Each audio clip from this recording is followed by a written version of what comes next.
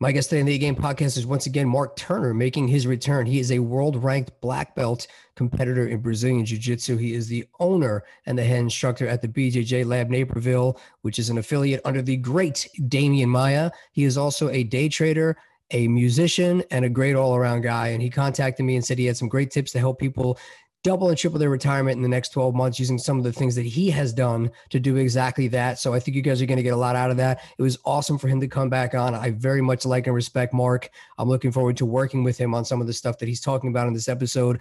I will actually put that into use, and I'm going to be taking him up on some of the things that he was offering. So I'm excited to diversify. I think you guys are going to get a lot out of this. And again, everything you do translates. So the same way he handles his finances, the same way he handles his jiu-jitsu, it's the same way he handles his music. And this guy is just excelling in everything he puts his mind and his energy and his focus into. I think on and off the mats, this guy is a true mentor, and he truly brings his A game to everything he does. Can't say enough good things. You guys are going to love this. Definitely go back and listen to the first podcast he did early in the year as well. And I think you guys are going to get a ton of value out of this. Definitely reach out to him. Check the show notes to see all the ways that you can connect with him to talk stocks, talk jiu-jitsu, check out his music, or definitely come in and check out the BJJ Lab Naperville, which if you're in the Chicago suburbs area or you're traveling through, you absolutely need to come in and give that gym a try. Maybe take some privates. Contact Brad. He's the guy behind the guy over there making things happen and helping that academy grow. But definitely check it out. Mark Turner, On and Off the Mats. This is a great episode. I appreciate you. Thanks for being a friend. Thank you for all this great information, and I hope you guys get a lot out of this episode.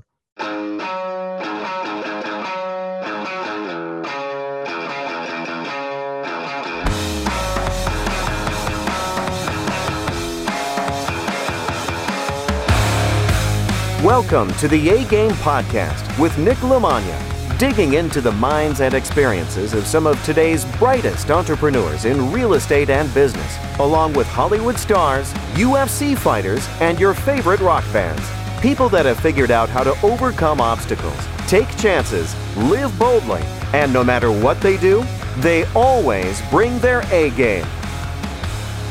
All right, my guest today on the A-Game podcast is once again Mr. Mark Turner, who is the owner of BJJ Lab Naperville. He is a black belt directly under the legendary Damian Maia. He is an entrepreneur, a day trader, and he's got some great tips to catch up on today to talk about how to make 3 times the amount of money in your retirement this year like he did in the last, I'd say, 12 months or less. Are we kind of around there?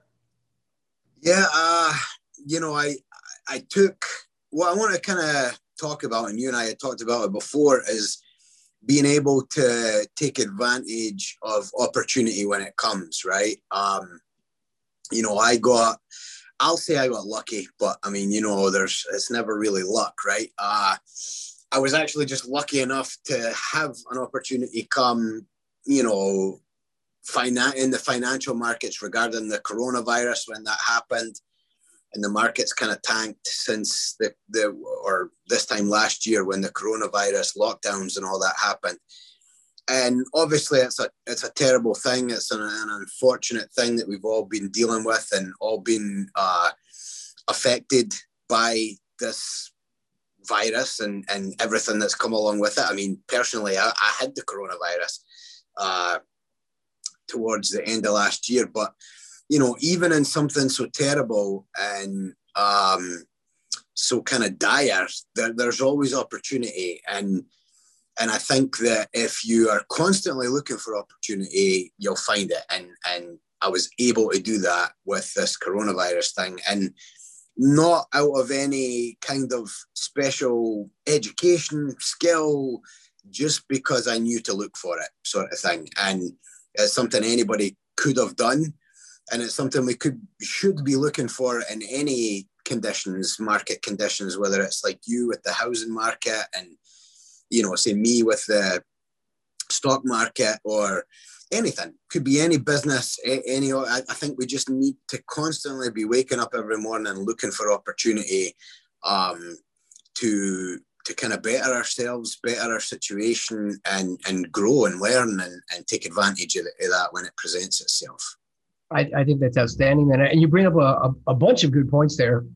One of them being, even at a time like this where gyms and things are suffering, I recently talked to Brad, and he was talking about just even at the jiu-jitsu, the BJJ Lab Naperville Academy, how many students you guys actually are enrolling and how good business is. So, there's I do believe it is a mental choice on what you look at. The housing market's a great example. When things right before Corona, it's too saturated. The market's going to tank, and then all of a sudden, this doomsday thing was coming, and then everybody was like, "Run, run, run!" I'm like, "This is what you were waiting for," and now it's back to the same thing. It's just crazy. People just find things to create opportunities from, where they find reasons to bitch about what's going on. And I think on every level, you're always good. Like your mindset and what you focus on has always been positive and productivity, whether it's music or jujitsu or stock trading. And for anybody who hasn't listened to it, you can go back and listen to the prior episode you and I did, but you were talking about day trading. And that was a great thing that I didn't realize how many people were playing and dabbling in the stock market and trying to do what you do. And I got a lot of great feedback on that. I don't know how many people reached out, but a lot of people asked if they could after you were nice enough to offer. But then this GameStop thing just happened. And Right. so many people were commenting on it that I was like, I didn't know this person even attempted to do any of that stuff. So, being a guy who's in the middle of that, can you explain a little bit about what happens for idiots like me who are just watching people on Twitter, and that's where I got my stock information? Yeah, I mean, so the GameStop thing is very interesting, right? Let me start with what I did for with this coronavirus, because it will kind of blend into what happened with GameStop and that kind of thing. So when the coronavirus thing happened, obviously the markets tanked. There were different sectors that tanked. I mean, airlines, right? The movie theaters, the casinos, and of course, other industries as well.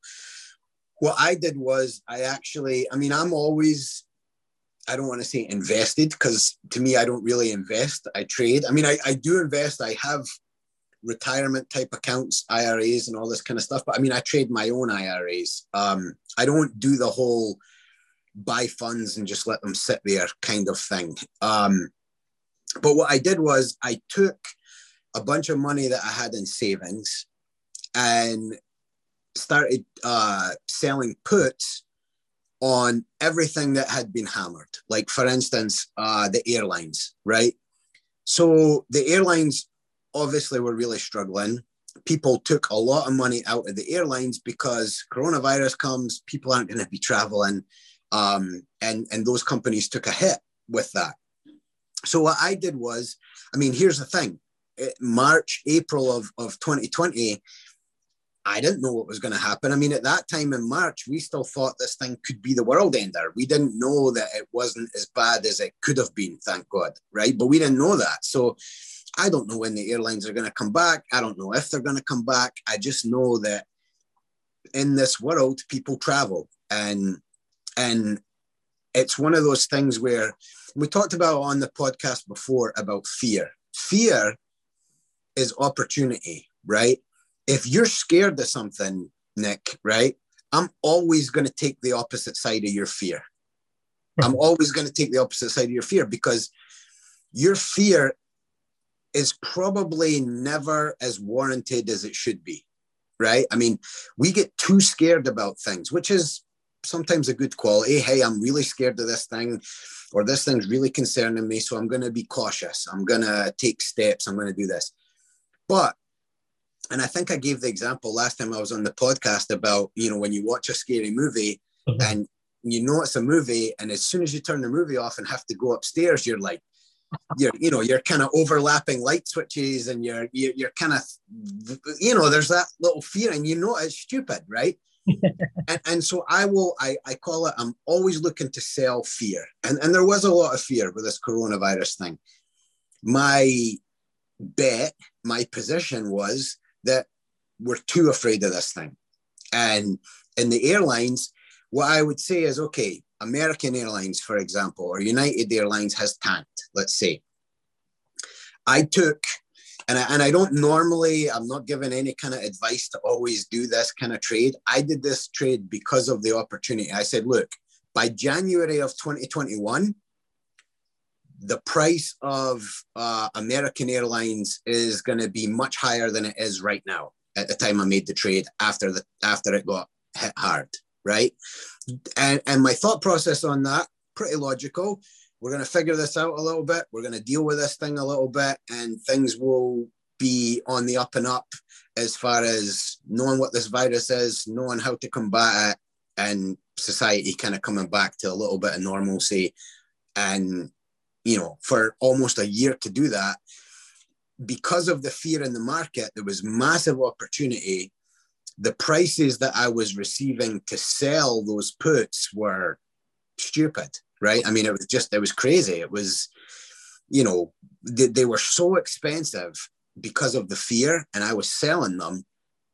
And I did that with the casinos. I did it with the airlines. I did it in multiple sectors. I did it with the S&P. I did it with all kinds of stuff, selling puts. And my trades didn't even get to January. They didn't even make it to the expiration. I mean, I was able to buy all those puts back throughout September and October of 2020, basically at 100% of my max profit, and then just move all that money back to my savings. And it ended up being 3 times as much as what I had started with. I mean, it was just when there's a lot of fear in the market, things, you know, puts and things like that become very expensive. And I sell to open, and then I look to buy them back once all that fear's dissipated.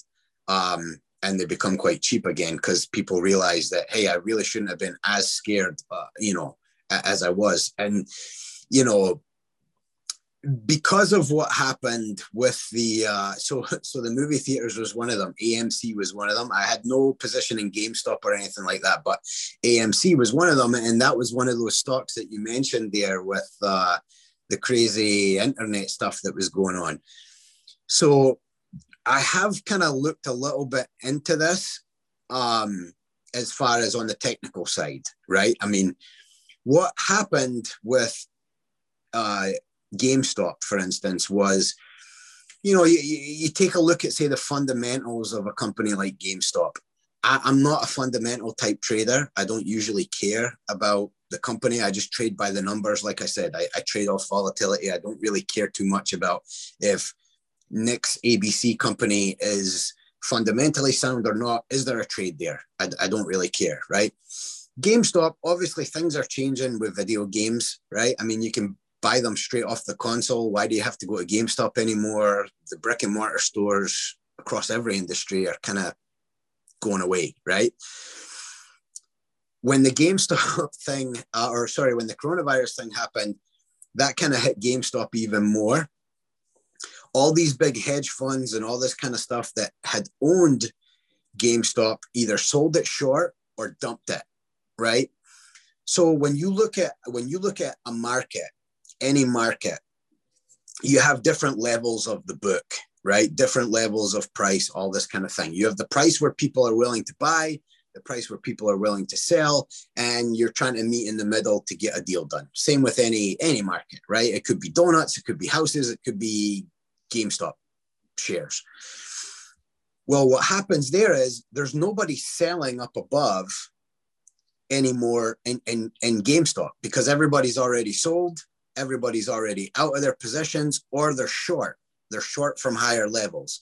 So there's no wall up above where people are like, hey, you can buy, but we're stopping you right here. There's none of that. These guys, or one guy or a small group of guys, must have looked at the book and saw, hey, there's no ceiling here. There's no wall to stop us from running this thing. And they just started buying it and buying it and buying it. Obviously, we've heard the stories. There was big hedge funds that were trapped short. They're trapped at the bottom like a rat, right? And they can't get out. They're struggling. Why they kept that short position on a stock that had been hammered so, you know, ruthlessly, I don't know. You'd have to ask them. But either way, they were trapped short, and there's no higher levels of resistance up above. So the thing went from whatever it did to ridiculous levels. And that's why that was able to happen. Now, is there opportunity there? Sure. People made a lot of money there, right? Is that a good trade? No. right? So if you were able to make a little bit of money there, hey, take your money and get out, right? I mean, those people when GameStop was at, say, whatever it was, 400 or whatever, right? Like, if you're thinking it's going to go to 800, come on. You know what I mean? Like, you're a bit silly there. Take the money that you made and run. I actually was selling puts on AMC. I was assigned some shares in AMC, nothing huge, not a huge position or anything. And when it went up to like 20 or 19 or whatever, you know, I just sold those shares. I mean, it went from like whatever it was, $2-3 up to whatever, the 20 level. I'm out of there, right? But again, that you're not going to make a living trading that way, trading the GameStop kind of trade. But when there's opportunity there, if you can jump in and get out, it's very similar to Bitcoin. There's really nothing in Bitcoin to make it a good investment. And, you know, people listening to me right now are probably thinking, no, man, that's going to be the future of how we buy and sell and all this. You don't know that any more than I know that, right? But Bitcoin goes up. It goes up and people make a lot of money on Bitcoin. It was, you know, down at 3,000. It went on that run. When was that? 2017 or whatever it was? When it went up first? Yeah, first time when it really went and everybody was talking about it, right? Yeah, because I got in 19, and like the day I bought it was the day it like just tanked. But now I'm up. So yeah, right around there. So I remember back then, you know, people saying, oh, Mark, is this a good trade? No, right? But if you want to throw some spare pennies at that to participate in the fun, go for it. You know, you can make money and it be a bad trade.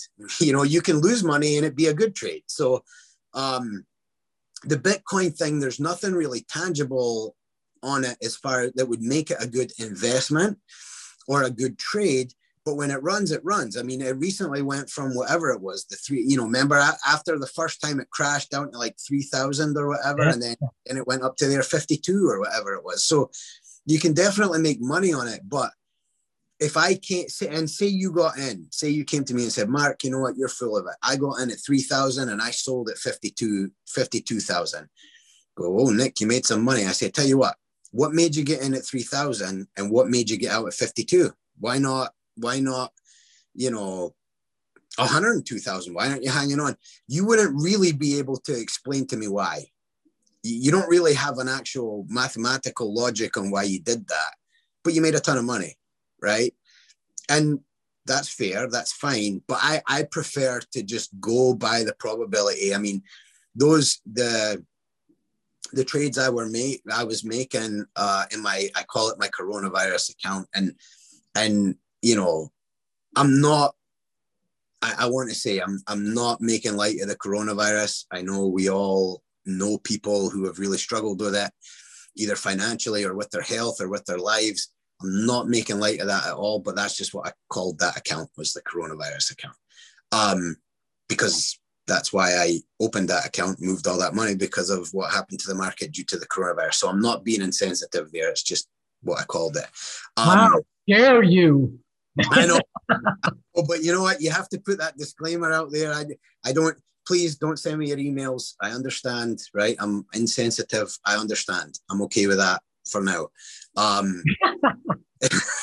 mean, but you know, that was the point there. Was I was getting my trades, the way that options pricing goes, again, fear prices options, right? Volatility is where we get the price of options.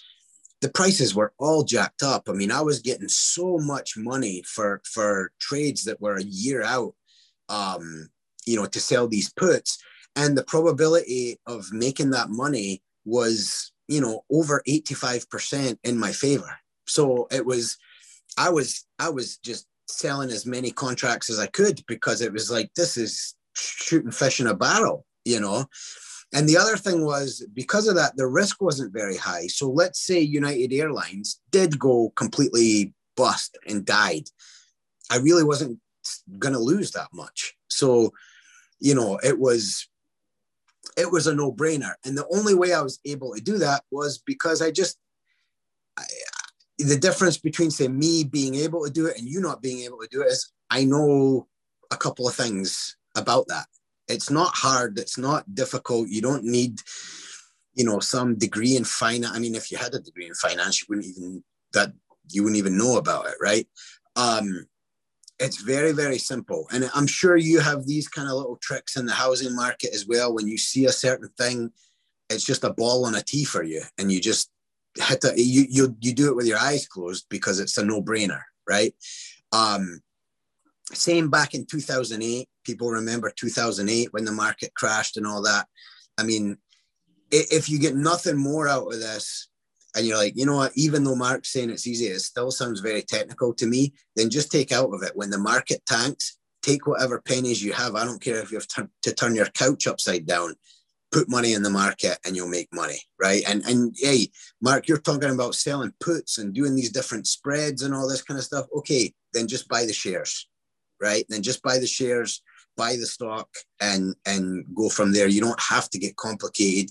You don't have to learn what I do. If you are interested in learning what I'm doing, as always, I'll tell you, send me emails on that. Don't send me emails on the coronavirus account. But yeah, I'm happy to share because, like I said before, this is stuff we should be teaching to kids in school, especially kids in high school.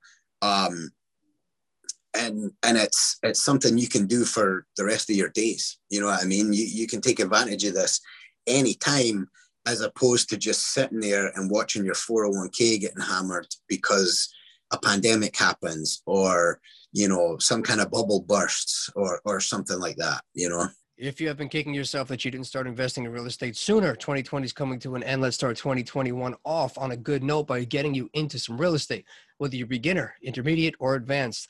Any way you're looking to get it on a residential, commercial, land development, wholesaling, fix and flips, whatever it is, let's find a way to get you involved in some projects, get you some properties, whether you want to sell some properties to me, whether you want to buy some properties from me, whether residential, fix and flip, cash flow, multifamily, whatever it is you're looking for, let's figure out a way to get you involved or find a way for us to partner up on some deals. Go to www.nicknicknick.com, go on the consultation tab and figure out how to schedule an appointment to talk about where you fit in if you are not sure, or you can just reach out to me on any of my social media channels. If you go on www.nicknicknick.com/links, you will see all the different ways to connect with me and figure out how we can start to work together, make it happen. Everybody that invests in real estate always just says they wish they did it sooner. Best time to start is today. Yeah, man, there's so many great things you brought up there. One of them being, I appreciate the way that your brain works because I always try and the same way you teach and talk to me with jujitsu, I see it's the same way that you're doing it with your stocks. And one of the things that sticks out specifically is I remember we were rolling a couple of times and you were kind of just letting me try stuff and do stuff and seeing what was going to come up. And after I went through a few things, you stopped me and were like, wait, why did you do that? And I was like, I don't know. I was just kind of panicking. I felt like I needed to move. And you're like, well, you left a safe position for a not safe position. And then you open yourself up for like, you should think about why you're moving and why. Don't just start making moves to make moves. And I was like, and I always think about that. And I think that that's what a lot of people do with things like stocks and Bitcoin, exactly like you said. And another one of my mentors always says, it's more important to be able to call the bottom than to call it top. And you nailed it with Bitcoin because I literally go, I got it under 20, now it's under 50. Do I sell? I mean, it could go to 100, but I don't even know why I bought it in the first place. So I really, it's literally, I'm just rolling the dice and stuff. So is that something that you, like, how did you learn to come up with that way of decision-making and logistical thinking? Did that come from jiu-jitsu or did you take that and bring it into jiu-jitsu and that's why you excelled at it? It might be a little bit of both. I mean, hey, and first of all, you don't want to know what I think and why. You don't want to be inside this head, right? But it's a little bit of both. I mean, before jiu-jitsu, because of jiu-jitsu, I'm a very logical person, right? And very dry when it comes to my thinking. I try and take as much emotion out of my thought process in anything, whether it's how I deal with my family, how I deal with other people, business, work, jiu-jitsu, anything. I try and take the emotion out of it And it's literally, you and I have talked about this on the mat. It's basically just a very dry, boring decision tree, right? And, you know, my thought process on a lot of things, and I'll equate it to jiu-jitsu, just because it's easier and probably nicer. I mean, I'll tell you this right now. If you think like this, dealing with people can be difficult because people don't think like this. People are very emotional type creatures. And that goes down to personal relationships and interactions with people. It goes into business with people. People are very emotional as far as how they think. And that drives me crazy. You know, those people probably think the way I think is heartless and crazy. But to me, it's sticking to the logic where, like in jiu-jitsu, for instance, if I know, let's say I'm sitting, and if you're not a jiu-jitsu person, you might lose us here. But if I'm sitting on my backside in some kind of seated guard or butterfly guard, and I know I have inside position on the guy who's passing on me, and I'm pretty squared up with that guy, I know that it's going to be very difficult for that guy to pass my guard at that point. So if he throws whatever at me, I don't have to become defensive there. I'm in a good, solid, foundational position that I can work from. And I don't really care at that point. If you come at me while I'm in this sound position, you're not really going to bother me too much. Now, you start getting outside of me, you start getting, you know, past my legs a little bit, you start creating angles on me. Now, what most people do, this is where people go wrong, especially in jiu-jitsu and in life. What they do is they try and defend now from that bad position. They were in a good position. The opponent, the situation in life, whatever it may be, gets them out of that good position a little bit. And instead of them saying, hey, you know what? I'm kind of out of position here. Before I do anything, I need to go back to that sound, fundamental, solid working position. They don't do that. What they do is they go, crap, I'm not where I want to be. I'm going to fight out of this from here. And that makes zero sense, right? Because let's say it's a financial position. Let's say it's kind of like financial position. A good example of it is the guy who has bad credit, has a bunch of debt, doesn't have any savings, and is kind of struggling a little bit. And their first thought is, you know what I need? I need to save some money. I need to start saving money. And you're like, well, saving money is a great thing. And we all need to save money. But if you got rid of your debt and had zero money in savings, you're way on your way to wizardry, as opposed to saving 10 grand and having 40 grand in debt. Right. And so it's just, you're doing something that's not necessarily bad.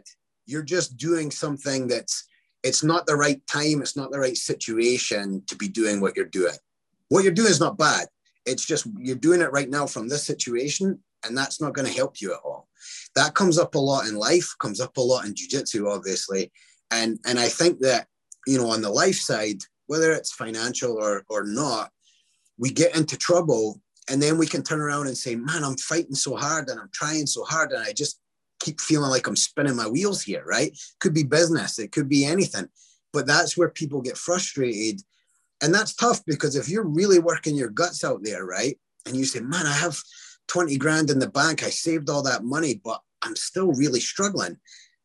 Where's your motivation now? Now you feel like I've tried my guts out and I'm still getting kicked in the face. You know, it's very difficult then to build and to keep going and to push through hardship when you're doing the right thing at the wrong time.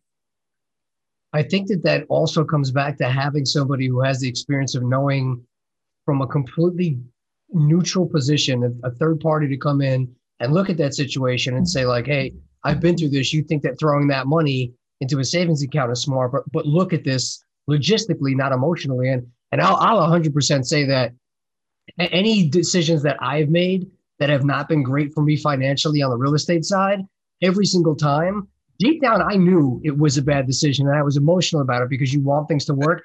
Just like on the mat, anytime I force stuff, which I know you've seen me do 1,000 times, and you go for it, and then you blow all your energy, and then you get tapped out, or you wind up on the bottom anyway. And it was like, you knew that wasn't going to work, but you kept pushing it and pushing it. And I think when you can take that and you can learn to logistically take a step back, like exactly what you said at one of our privates. You were like, you don't have to stay in the middle of that and keep trying to hop over the knee. You can back out, reset, and start all over again.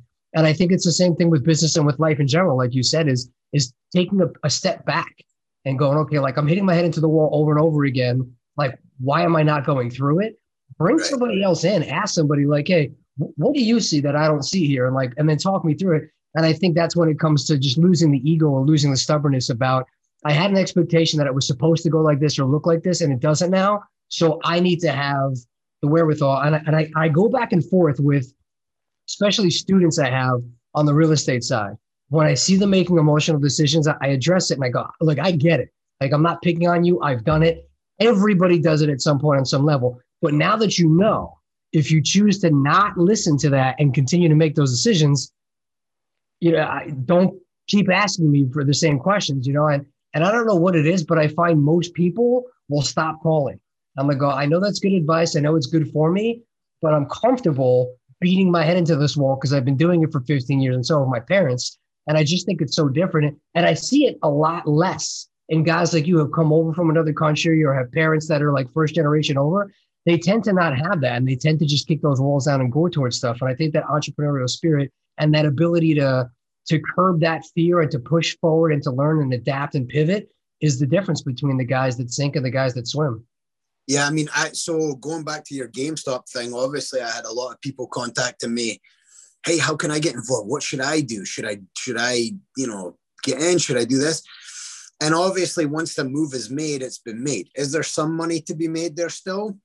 Probably. I don't know, right? I mean, anytime you buy a stock, and this is typically why I don't buy stocks, is anytime you buy a stock, it's a 50-50 shot. It's either going to go up or go down from the point that you buy it. I don't like 50-50.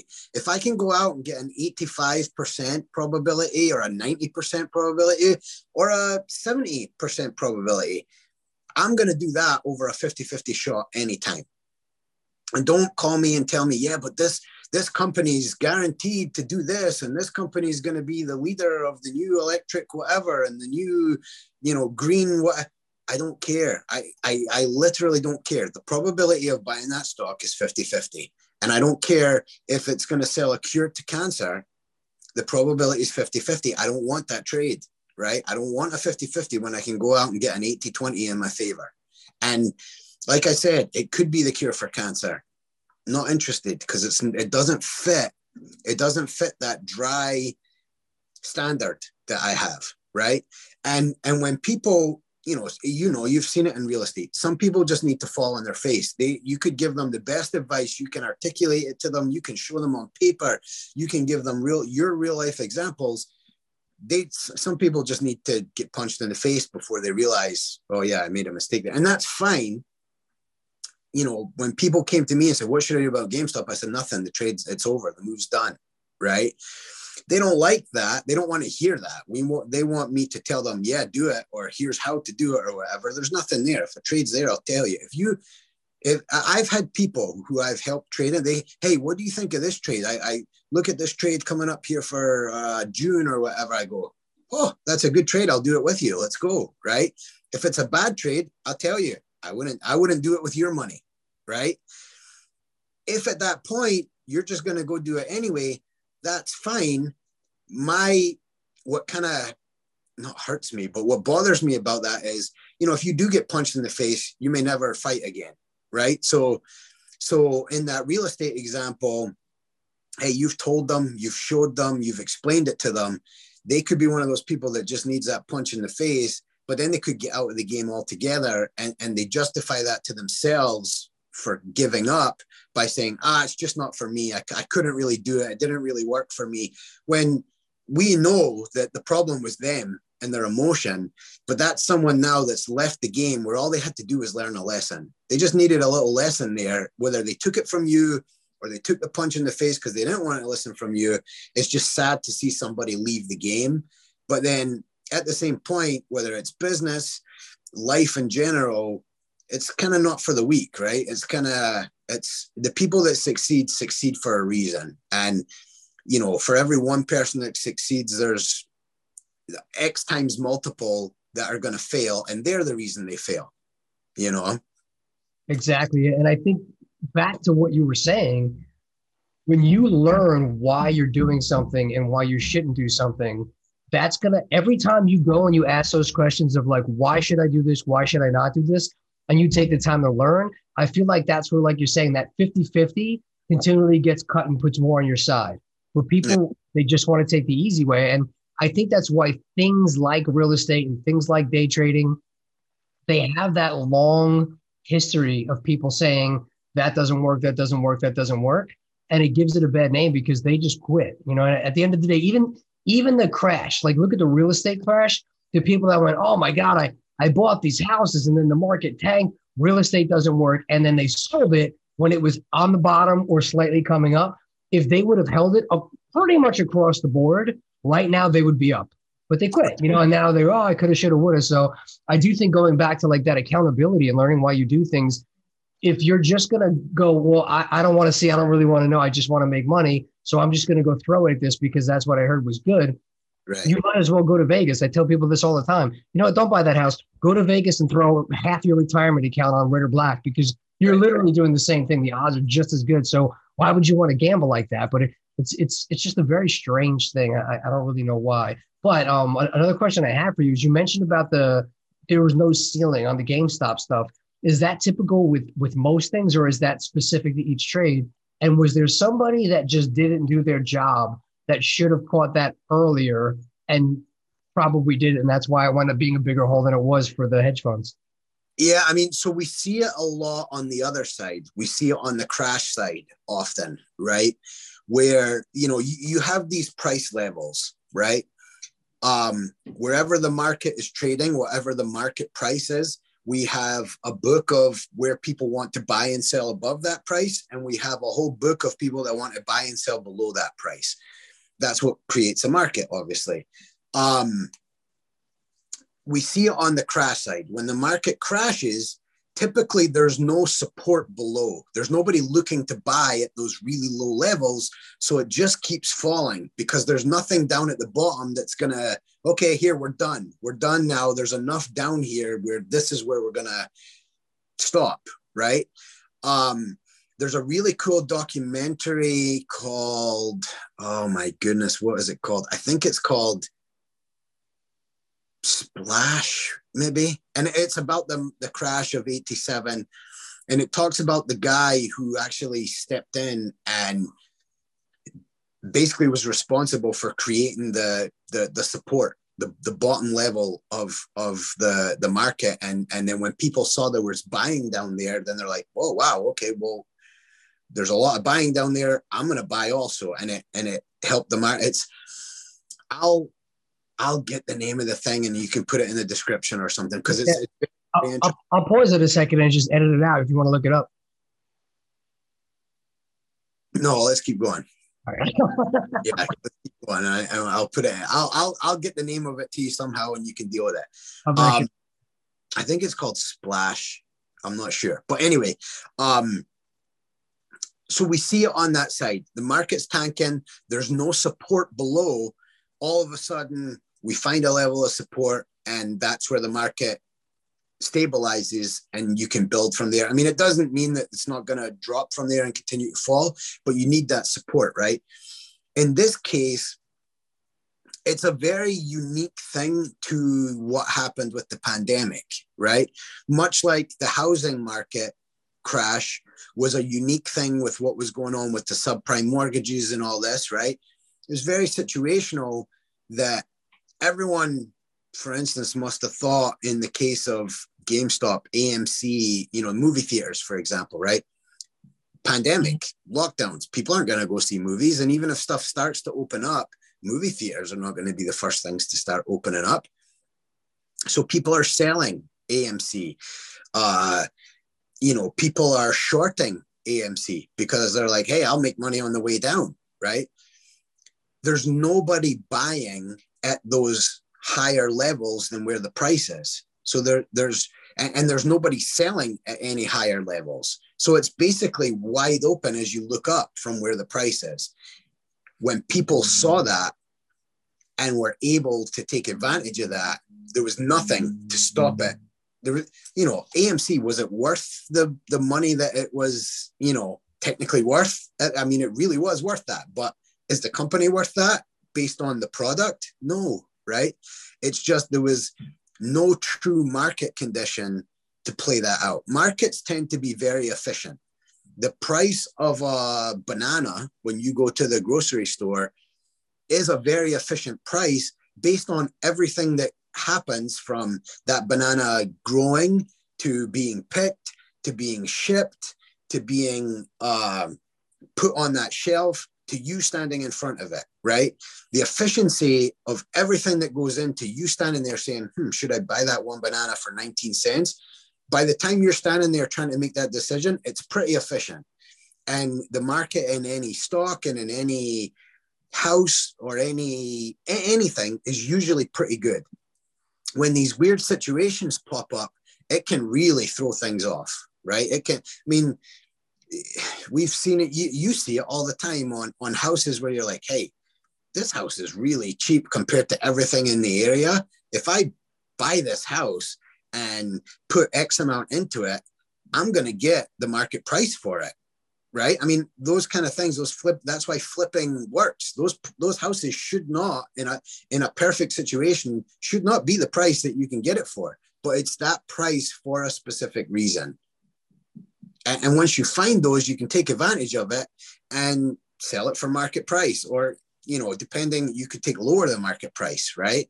You can hold on for higher than market price. But the market does become efficient if, you know, usually when these situations go awry, there is opportunity there. And I think if you are looking for that and you can recognize that, you know, you can make a year's worth of money or 3 years worth of money in a very short period of time. You know, I mean, I'm constantly willing to limit my profitability, right? I mean, let's say you and I, here's a real life scenario. Let's say Tesla, right? Tesla stock. You and I both like Tesla as a company. You and I both think the company is going to do big things, and we want to go long Tesla. We want to get in on Tesla on the buy side. You say, Mark, I'm just going to buy shares. Tesla is definitely going to go up. I think that I'm going to buy shares.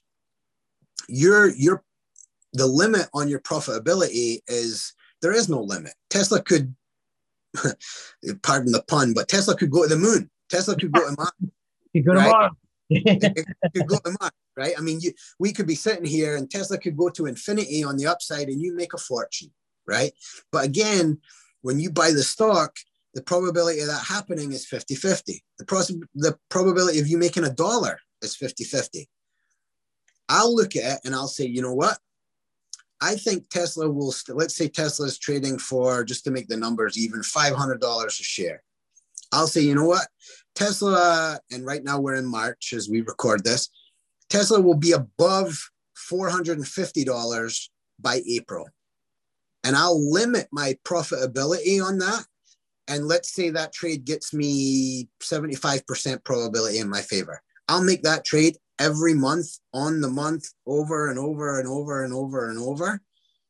And if Tesla does go to the moon by next month, we both make money. I make a lot less money than you did, but I made a good trade. You gambled, right? So you have to, and when people talk to me and they say, but you make money in the market and that's what you do. You limit your profitability to take a higher probability. And I say, yeah. And they go, well, I don't want to do that. What should I buy that's going to go right up right away by next week so I can make a ton of money? I said, look, I don't do that. I do this. And then it's that constant spinning in the head of, yeah, but I don't want to do that. I want to make a bunch of money right now. What should I buy? What do you think of this stock? What do you think of that stock? I hear that they're going to be whatever. They're going to make the best cannabis drink ever, or they're going to go to the moon, or they're going to have some new drug to whatever. I say, look, I never look at any of that. I never care about any of I don't care if the company's selling tiddlywinks, and I don't care if they can sell 1 billion of them. I don't care. I go straight by the probability. And if I do that multiple times every single month, over and over and over. It's not really sexy. I'm not going to make a fortune on any one trade, but I'm going to have probability on my side. Probabilities do play out. That's why they're probabilities. There are outliers, of course, but over time, I guarantee you I'll make more money than you do or be more successful than you are, right? Because you're going to have that one trade that you were sure is going to be the rival to Tesla and is going to put, on Mars, this company is going to go to Saturn, whatever, right? You're going to believe this and you're going to put a bunch of money there and it's either it's going to tank or it's going to go nowhere. And here I am ticking along, repeating the same probabilities over and over and over. And at the end of the year, I'm the one that buys the Tesla. Ever wanted to play the drums? Or do you want to get your kids some drum lessons to burn some of that energy while they are all locked up? Take advantage of a free drum lesson with one of the tri-state area's most respected drummers, Dan Lamagna. Dan Lamagna has played in such bands as Crown of Thorns, Suicide City, Biohazard, The Real Mackenzies, Sworn Enemy, The Walls of Jericho. He has played all over the world and he is also endorsed by such companies as DW, Vader, and Sabian. Dan has taught tons of people from all different age groups and all different music styles. He can teach adults, kids, advanced, beginner, any types of styles from metal, all different types of percussion, whatever style you want. Get a free drum lesson today from Dan. All you need to do is text the word drummer, DRUMMER, to 833-632-0585. Again, text the word drummer, DRUMMER, to the number 833-632-0585 for your free online drum lesson.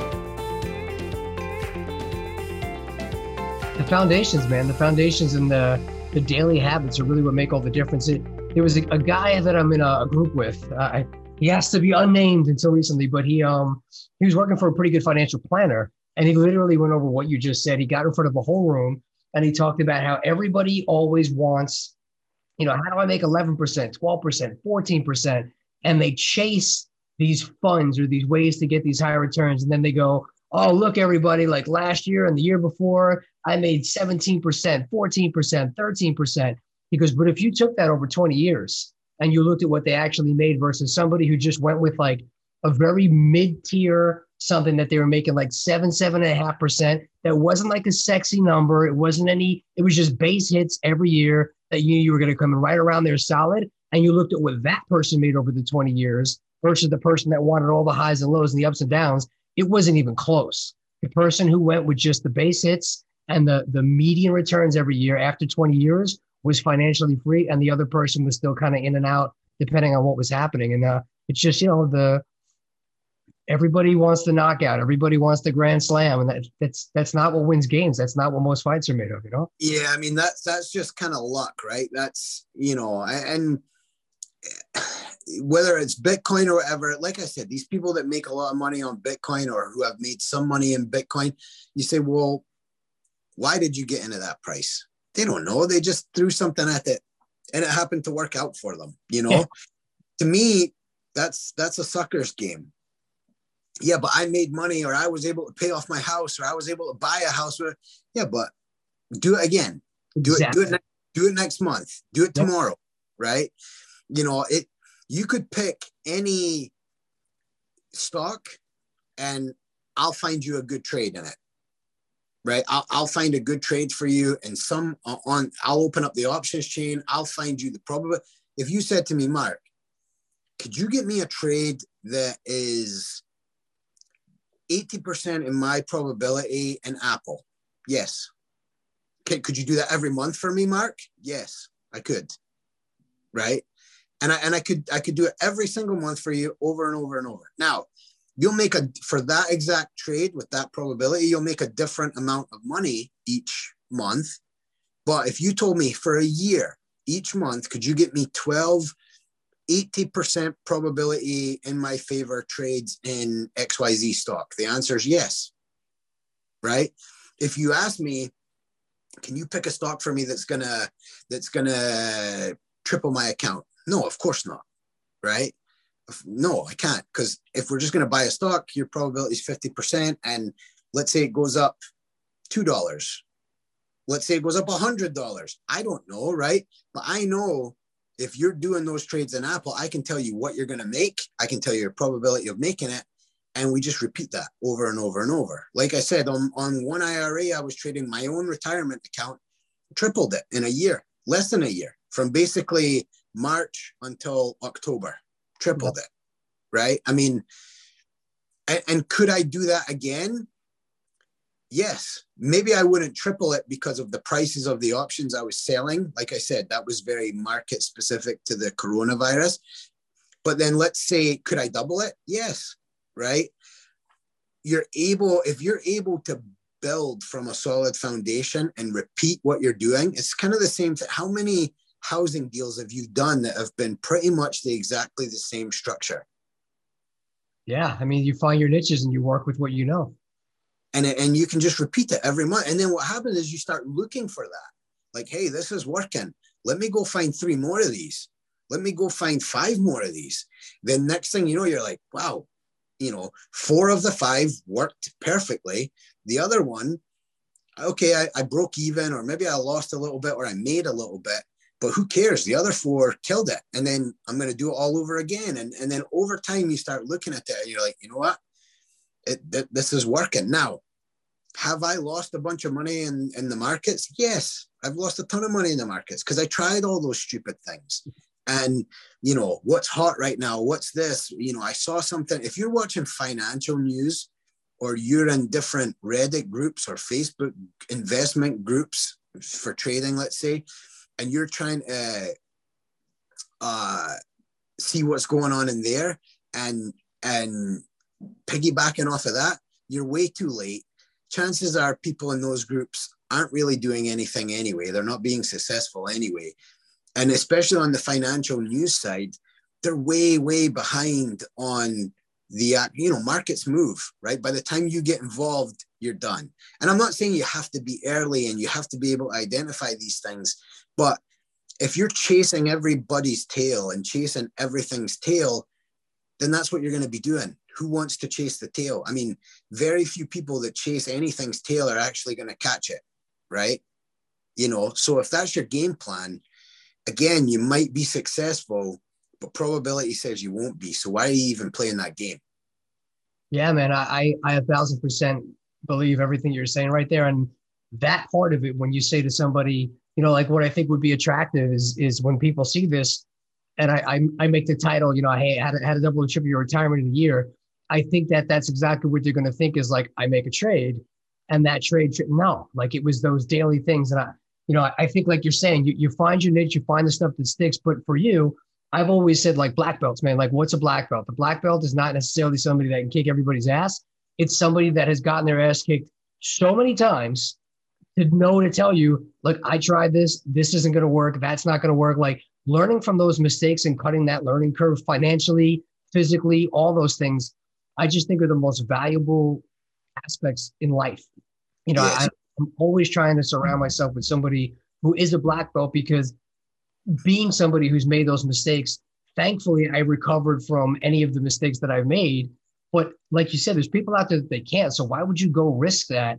And like you said, gamble it away when there's people out there that you can learn from that have done that can help you. So on a technical advice side of it, if somebody's listening, like, okay, I have, let's say 5, 10, 15, 20 grand, whatever it is, they have some money in their retirement right now, and they want to know a few tactical things that they could do. What's some things that they could look for, and what's like a time frame? Like, are you looking at these stocks every day, every week, every hour? Like I've heard all across the board. No, so I'll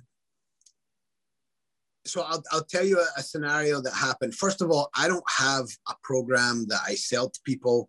I don't have classes that I sell to people. I don't have a business in which I teach people how to trade or teach people to do what I do. I will teach people to do what I do, but I don't have like skin in the game as far as like, hey, you need to give me X amount of money to buy my course or anything like that. I don't have that. I'll teach you just because I think that someone should have taught you. And if no one has to this point, I'm one of those people where if I have a good thing, I want to give it to as many people as possible, especially something as easy as making money in the market, right? The reason people don't make money is because they just don't know how. I had a friend of mine, no experience in trading, no experience in investing.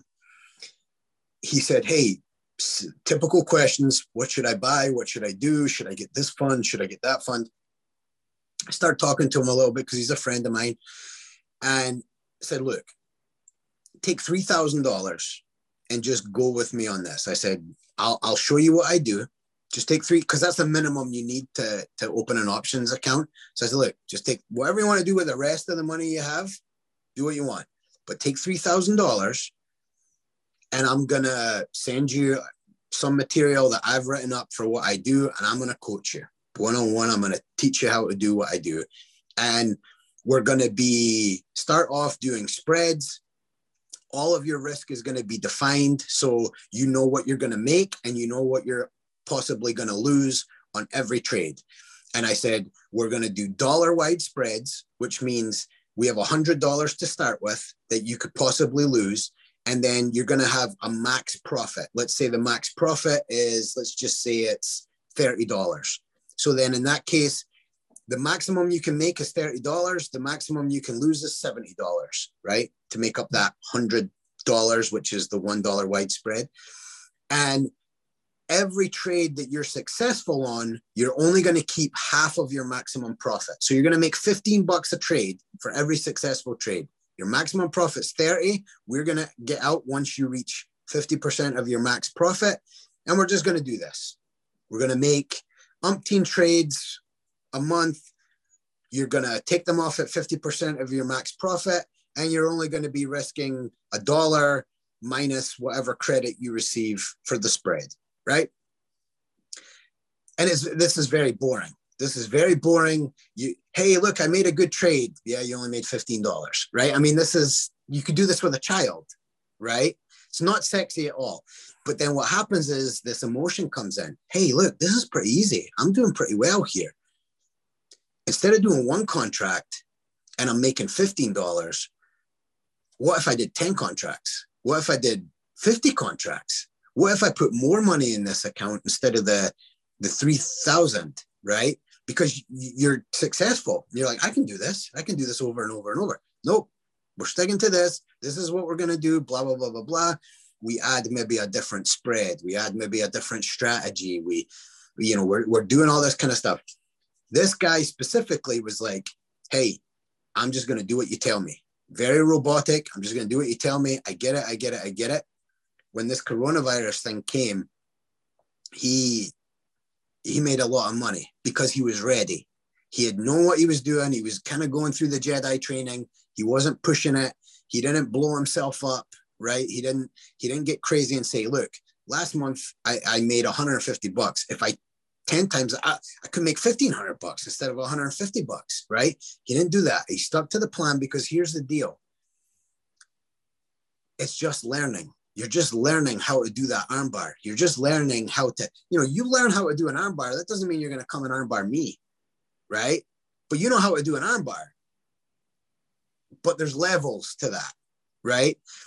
Just keep training that armbar, right? Same thing. When the coronavirus thing cleaned up, he came over at the end of the year and was blown away with what he was able to do, right? I mean, it was incredible. And I said, man, I'm not going to mention his name, but I said, that was incredible.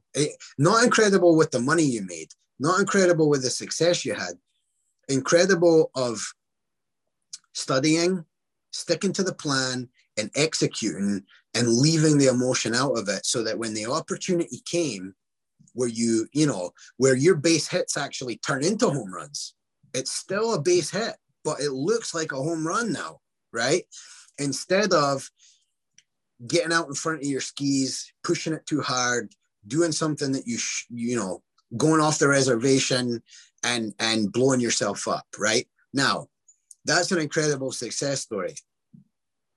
Let's say, same scenario, let's say there's another guy who takes the $3,000 and is plodding along and he blows himself up. Hey, I lost $3,000. $3,000, that's nothing for an education, right? You've just learned not to blow yourself up. You've just learned what not to do, and it cost you $3,000. Sign me up for that, right? You know, I mean, I have that story. I talked about it before. My first account, I blew myself up, and then I had to save and say, I had no money at the time, right? I was young. I had no money at the time. I had to scrape and scrape. It was so hard for me to get $3,000 to open this account, and I blew it. I lost it all. I think I remember I had $9 and something left, $9 and some change. I don't remember exactly like The Rock. Like The Rock knew exactly how much money he had in his pocket, kind of thing. I don't know the exact number, but I know it was $9 and change left.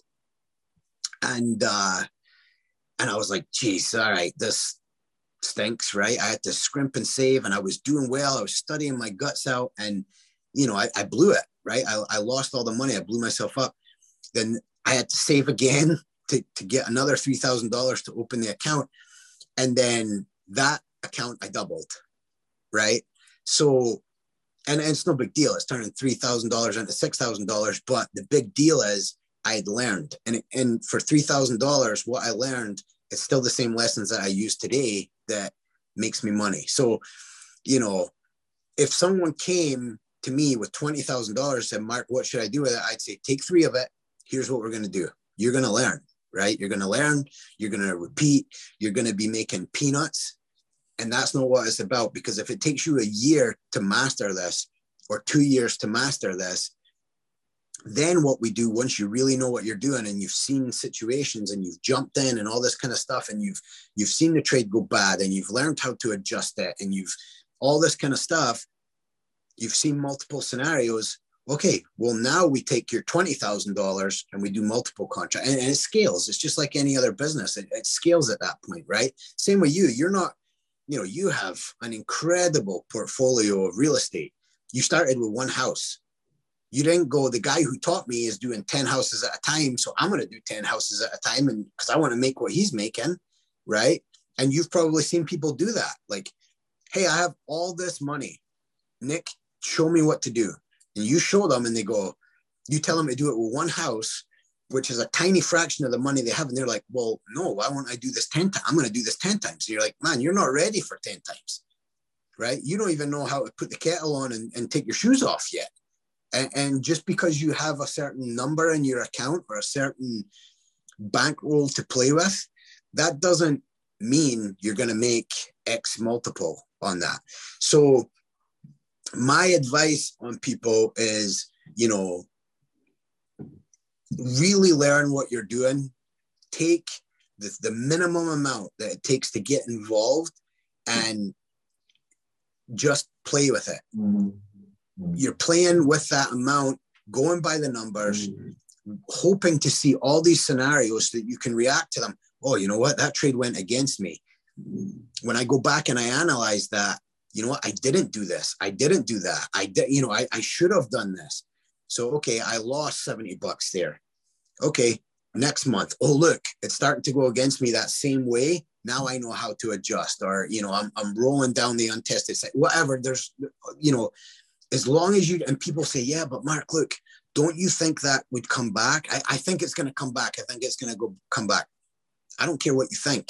When this happens and goes against you, you roll down the untested side. Yeah, I know, but what if it whipsaws against you? It doesn't matter. Probability says you roll down the untested side on a spread, but all this kind of stuff, you just do it, because over time, that's what it takes to be successful. It took me a while to learn that. I think it takes everybody a while to learn that, especially when you start having small successes, because then you really think you've figured it out, right?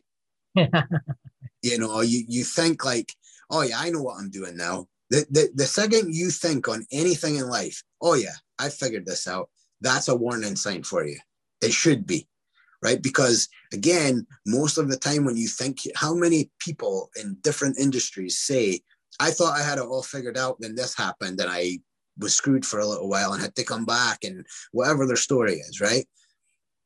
And this guy was fantastic. He literally just did everything I asked, you know, and he's actually come to me and said, hey, what about this trade? And he's a good example of that, where I said, hey, you know what? I like that. I'm going to do it with you, right? I'll put it on with you. And people always talk to me right now about paper trading, right? Where you trade with kind of fake money, you know, and I don't like paper trading. It's not real. you'll do the right thing on trades that are working out for you, and the trades that don't work out for you, you don't care. You're like, it's not right. It's kind of like jiu-jitsu. You know, you're not going to fake spar with somebody. It's just weird, right? You jump in there and you jump into the lion's den and you hit the water with the sharks, and you're going to take some lumps a little bit here. There's nothing wrong with that. You know, I'm a big believer in, hey, if you're going to do this, you put 3,000, you take the minimum it takes to open an account and get margin to open an options account, and you jump right in. And if you lose that $3,000, that's your education. Because you're going to take it seriously, you're going to work hard, and you're going to dot your I's and cross your T's. I love that, man. And again, that point of entry for $3,000 and learning the mistakes from there, you know, that's why you start small. And I have had that conversation. I can't even tell you how many times. I don't want to do one house. I want to do 50. I don't want to do this. I want to buy a skyscraper. And I'm like, you know, but when that goes wrong, like, you just messed up times 10, times 50 times, like, where do you come back from that? You know, and then you never want to do it again. So I think all those things are a very important life lessons. So this is awesome, man. I'm interested in all this stuff. I do want to start working with you and learning how to do this. And I think it'd be interesting. We could like revisit the podcast, and I could say like, I put the $3,000 in, I did this thing, here's where we are. So yeah, I definitely like to talk offline about how to get started with that for sure. But you know, in closing, I know I got you on, I'm taking up a lot of your Sunday here, but how do people find you? Talk a little bit about definitely BJJ Lab Naperville, which is, people don't know, like, I think Naperville was voted like one of the top 5 or 10 best places in the country to live. Like, you're in a great place. Your gym is growing every day. You have killers on that mat. You have great people there. Like, it's a great atmosphere. It's a fantastic gym, great talent, great instructors. Yeah, I mean, I want to say this about the, because we obviously, I mean, you and I have talked, but, you know, since the last time I was on, it was like way before. It was 2 summers ago, I think, right? No, it wasn't that long ago. When you were on the podcast? Yeah, it was before the coronavirus, though, wasn't it? I think it was during it. I think it was at the beginning of it. We can scroll back and see. But I want to say this about my academy and about the people we have there and all this, is that obviously the coronavirus hit us pretty hard. We closed down in March when everyone closed everything down, obviously. And our members never left us, right? They continued to pay their dues, even though we were closed and they couldn't come to classes. And that made us want to start like the online training academy that we have, BJJ Lab TV. It was just a simple way of giving them something so they could be at home with their dummies. I know you've kind of looked at a lot of this stuff, and they could train a little bit at home, and we could all still kind of be together virtually and all this, but everyone continued to support us. And it was incredible because, you know, I've seen, and you've probably seen, many academies have died because of this coronavirus, right? Yep. People and people who have much higher pedigrees than me have had to close shop because of this. And the reason that we've been open and the reason that we've been able to, you know, pay all our instructors, we had a bunch of people due to coronavirus that were members of ours lost their jobs, and we were able to support them and help them out a little bit when they had a time of need, just because people continued to support us. And, you know, Brad and I were blown away by that support. I mean, I can't believe it. It's a story for the ages that people continue to, you know, you think about, okay, we have a good product. We know that, right? We have great instructors. We have a fantastic facility. At the end of the day, when you spit it out, it's a great product and people support that. But then when that stops, it would have been very easy for people to say, look, I love it there, but we can't go there right now. That's coming out of my pay, you know, that's coming out of my bank account every month. You know, I'm going to stop for now and I'll come back and start up again. And it was crazy how many people did not do that and just continued to support us. And that inspired us to put more into the academy, right? We weren't taking paychecks. We were using that money, like I said, to support people that had lost their jobs, to obviously keep the academy open. We never missed a rent. We never missed any of our bills because of that, thank God. And it inspired us to say, look, we have a group of people that really believes in what we're doing. What more can we do for those people, right? And we've done some free seminars for everybody since then. We've created new programs. We put as much as we can back in because of the people that we have. And the guys there, everybody there. It really is fantastic. So, we've already publicly told everyone our appreciation. Personally, we've told them, and I mean, I just want to say it here as well. If you ever are in our area, please come and train with these people. Come to the academy and meet these people, train with them, because they're absolutely incredible people. And it has been sad seeing friends academies and people in our area going down because of this coronavirus. But it's also been very inspiring for us. And, we've been able to take people in that have lost their jiu-jitsu home and give them a jiu-jitsu home. And, it's literally because of our members. And that's what spurs, to me, creativity. Because here's the thing. We could have sat there and said, hey, everyone's still paying. Let's pay the bills and everything just kind of as normal, and took advantage of that amazing thing, right? Where, obviously I'm not like that. Brad's not like that. That just spurred us on to say, well, what can we do? What can we do back for everybody? And it's an incredible story. I mean, other than the academy, so find us online, BJJ Lab Naperville, on the Instagram, Facebook, our website, all that kind of stuff. And, everybody's welcome to come and train. It's a great group of people. I also just recently got involved as an owner of the Fit Lifestyle Box, which is like a subscription box for fitness enthusiasts and just people in general, people who are interested in fitness. It's a subscription box. We send different products every month, and it's a really cool thing. It was started by the initial owner was a former student of mine that moved to Philadelphia. He also owns the BJJ box, and he's an incredible guy. And me and Brad, Jonatas Gracie, all are involved now with the Fit Lifestyle box, and it's very cool. And it's another one of those things where, my eyes are just open for opportunity. And hey, that's a great product. That's a great business with great people. You jump on that, right? So follow us on Instagram and all that kind of stuff there with the Fit Lifestyle box. It's a pretty cool thing. And that's it. We're just kind of doing as we do. The academy's doing great. The businesses are doing great. The markets there's always something going on in the market. It's just everything's going well. It's incredible. And it's tough of a time that it's been with this coronavirus. I think we've added something since coronavirus happened. We've added over 90 members at the academy. It's silly, man. It's incredible. So I don't know what we're doing that's so right, but we're just going to keep doing it, Well, I think you said it, man. You're reciprocating the faith and the trust and the effort that people put in towards you. And I think, again, that comes from the top down. Brad is one of the nicest dudes. That guy, I talk to him almost every day now. He's linked me up with good people at the gym. I'm making great connections there. I got John Brooks helping me with the nutrition stuff. You help me with the jiu-jitsu stuff. Brad's helping me with stuff for this podcast. It's just good people. I text back and forth with Steph about pastries once a week, and I talk to Yuri.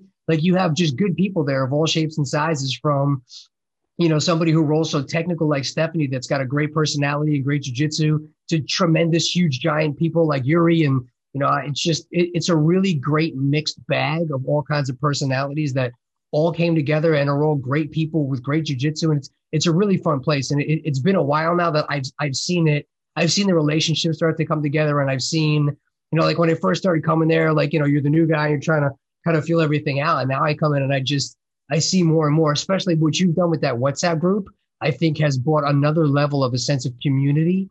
Like even last night, just kind of you popping in like, hey, what's going on? And people are watching the fights and everybody's commenting and people are interacting. And it's really a cool thing, man. I think what you've done there is absolutely impressive. And I think that sense of community, that sense of belonging and togetherness that everybody seems to have is exactly why you keep growing, because everybody wants a place to belong. And from day one, when I've reached out to you and said, hey, man, I'm in the area, I'm looking for a place to train, and you call me and met me, like, I think the next day or maybe even that day, and we just started training together and clicked.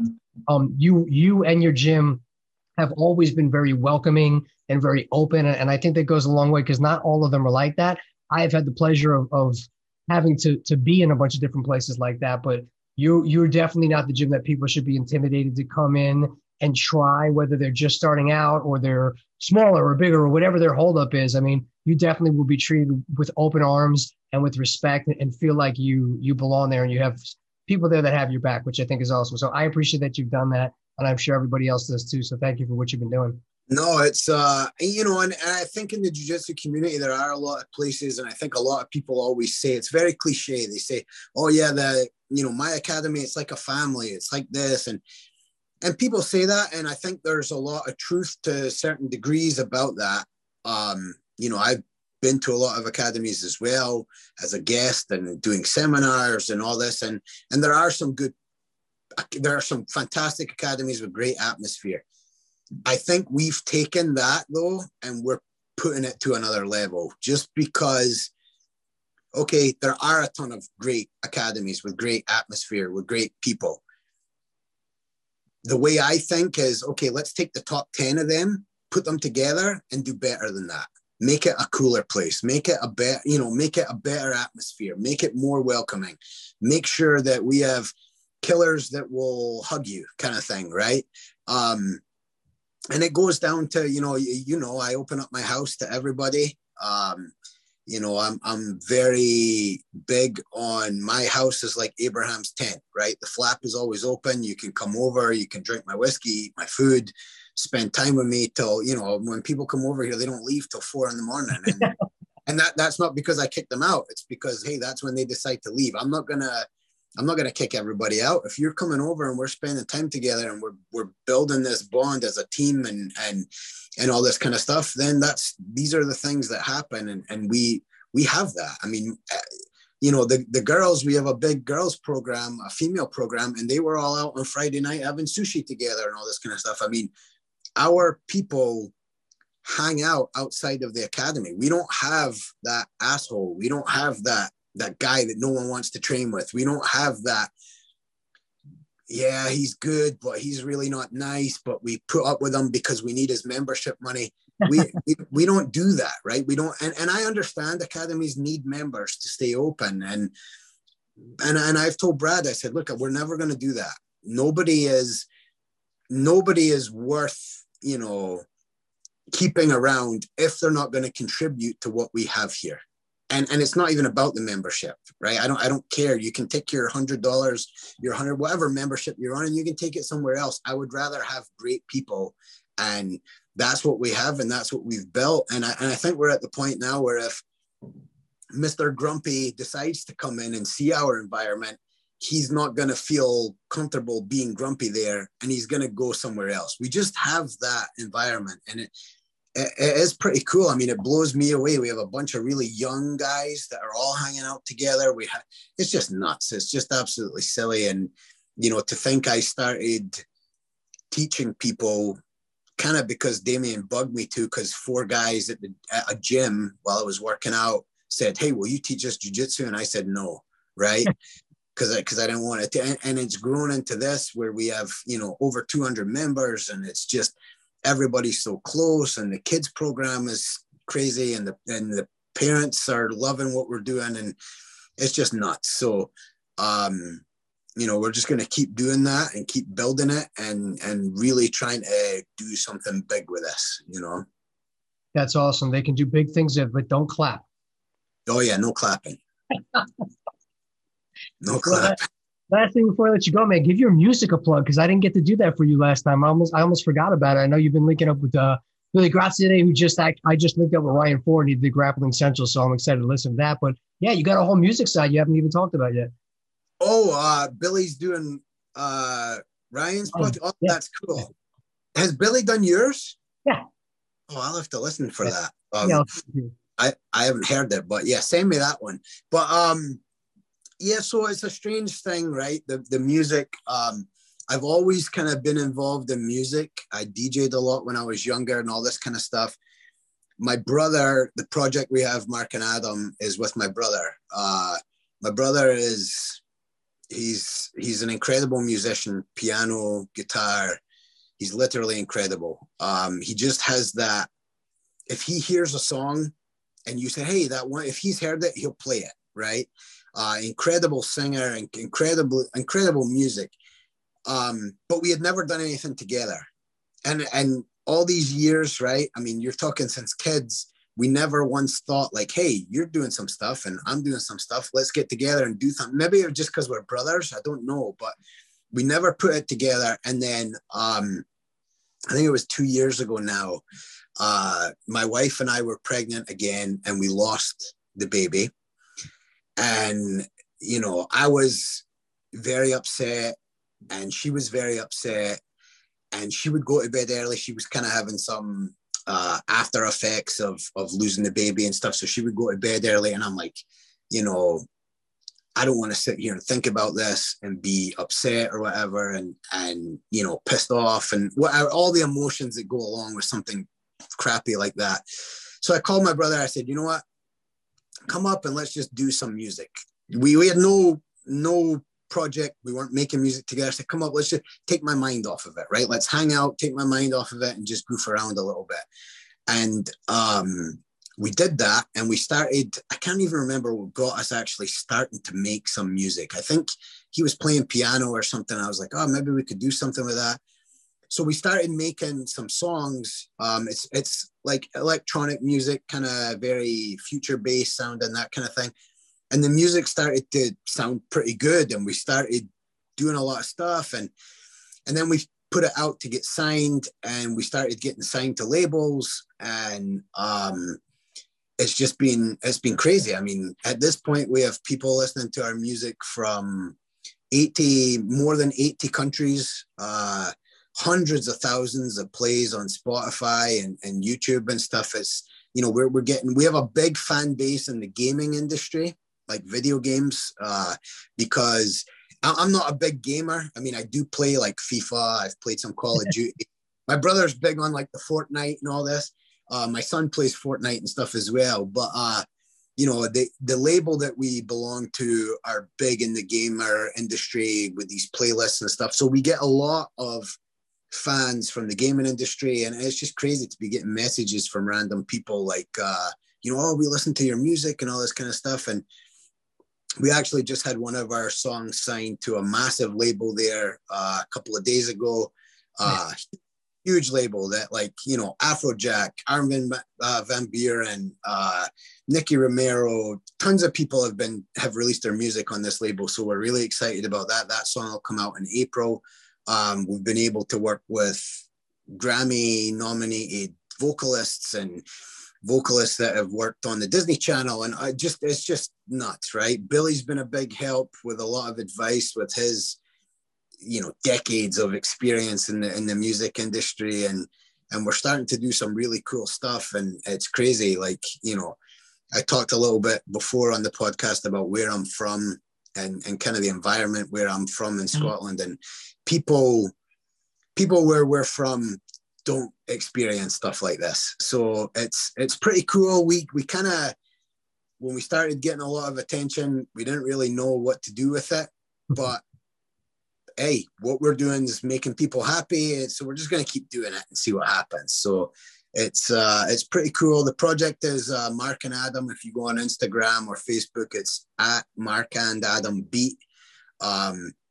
Mark and Adam on Spotify and iTunes and all that kind of stuff. You can find all our stuff on there. So you can check that out as well. It's pretty cool when you just, you know, we sit and we drink a lot of whiskey and goof around, and then it turns into something that hundreds of thousands of people are listening to. It's silly, right? It's absolutely silly, but it's cool. It's very cool.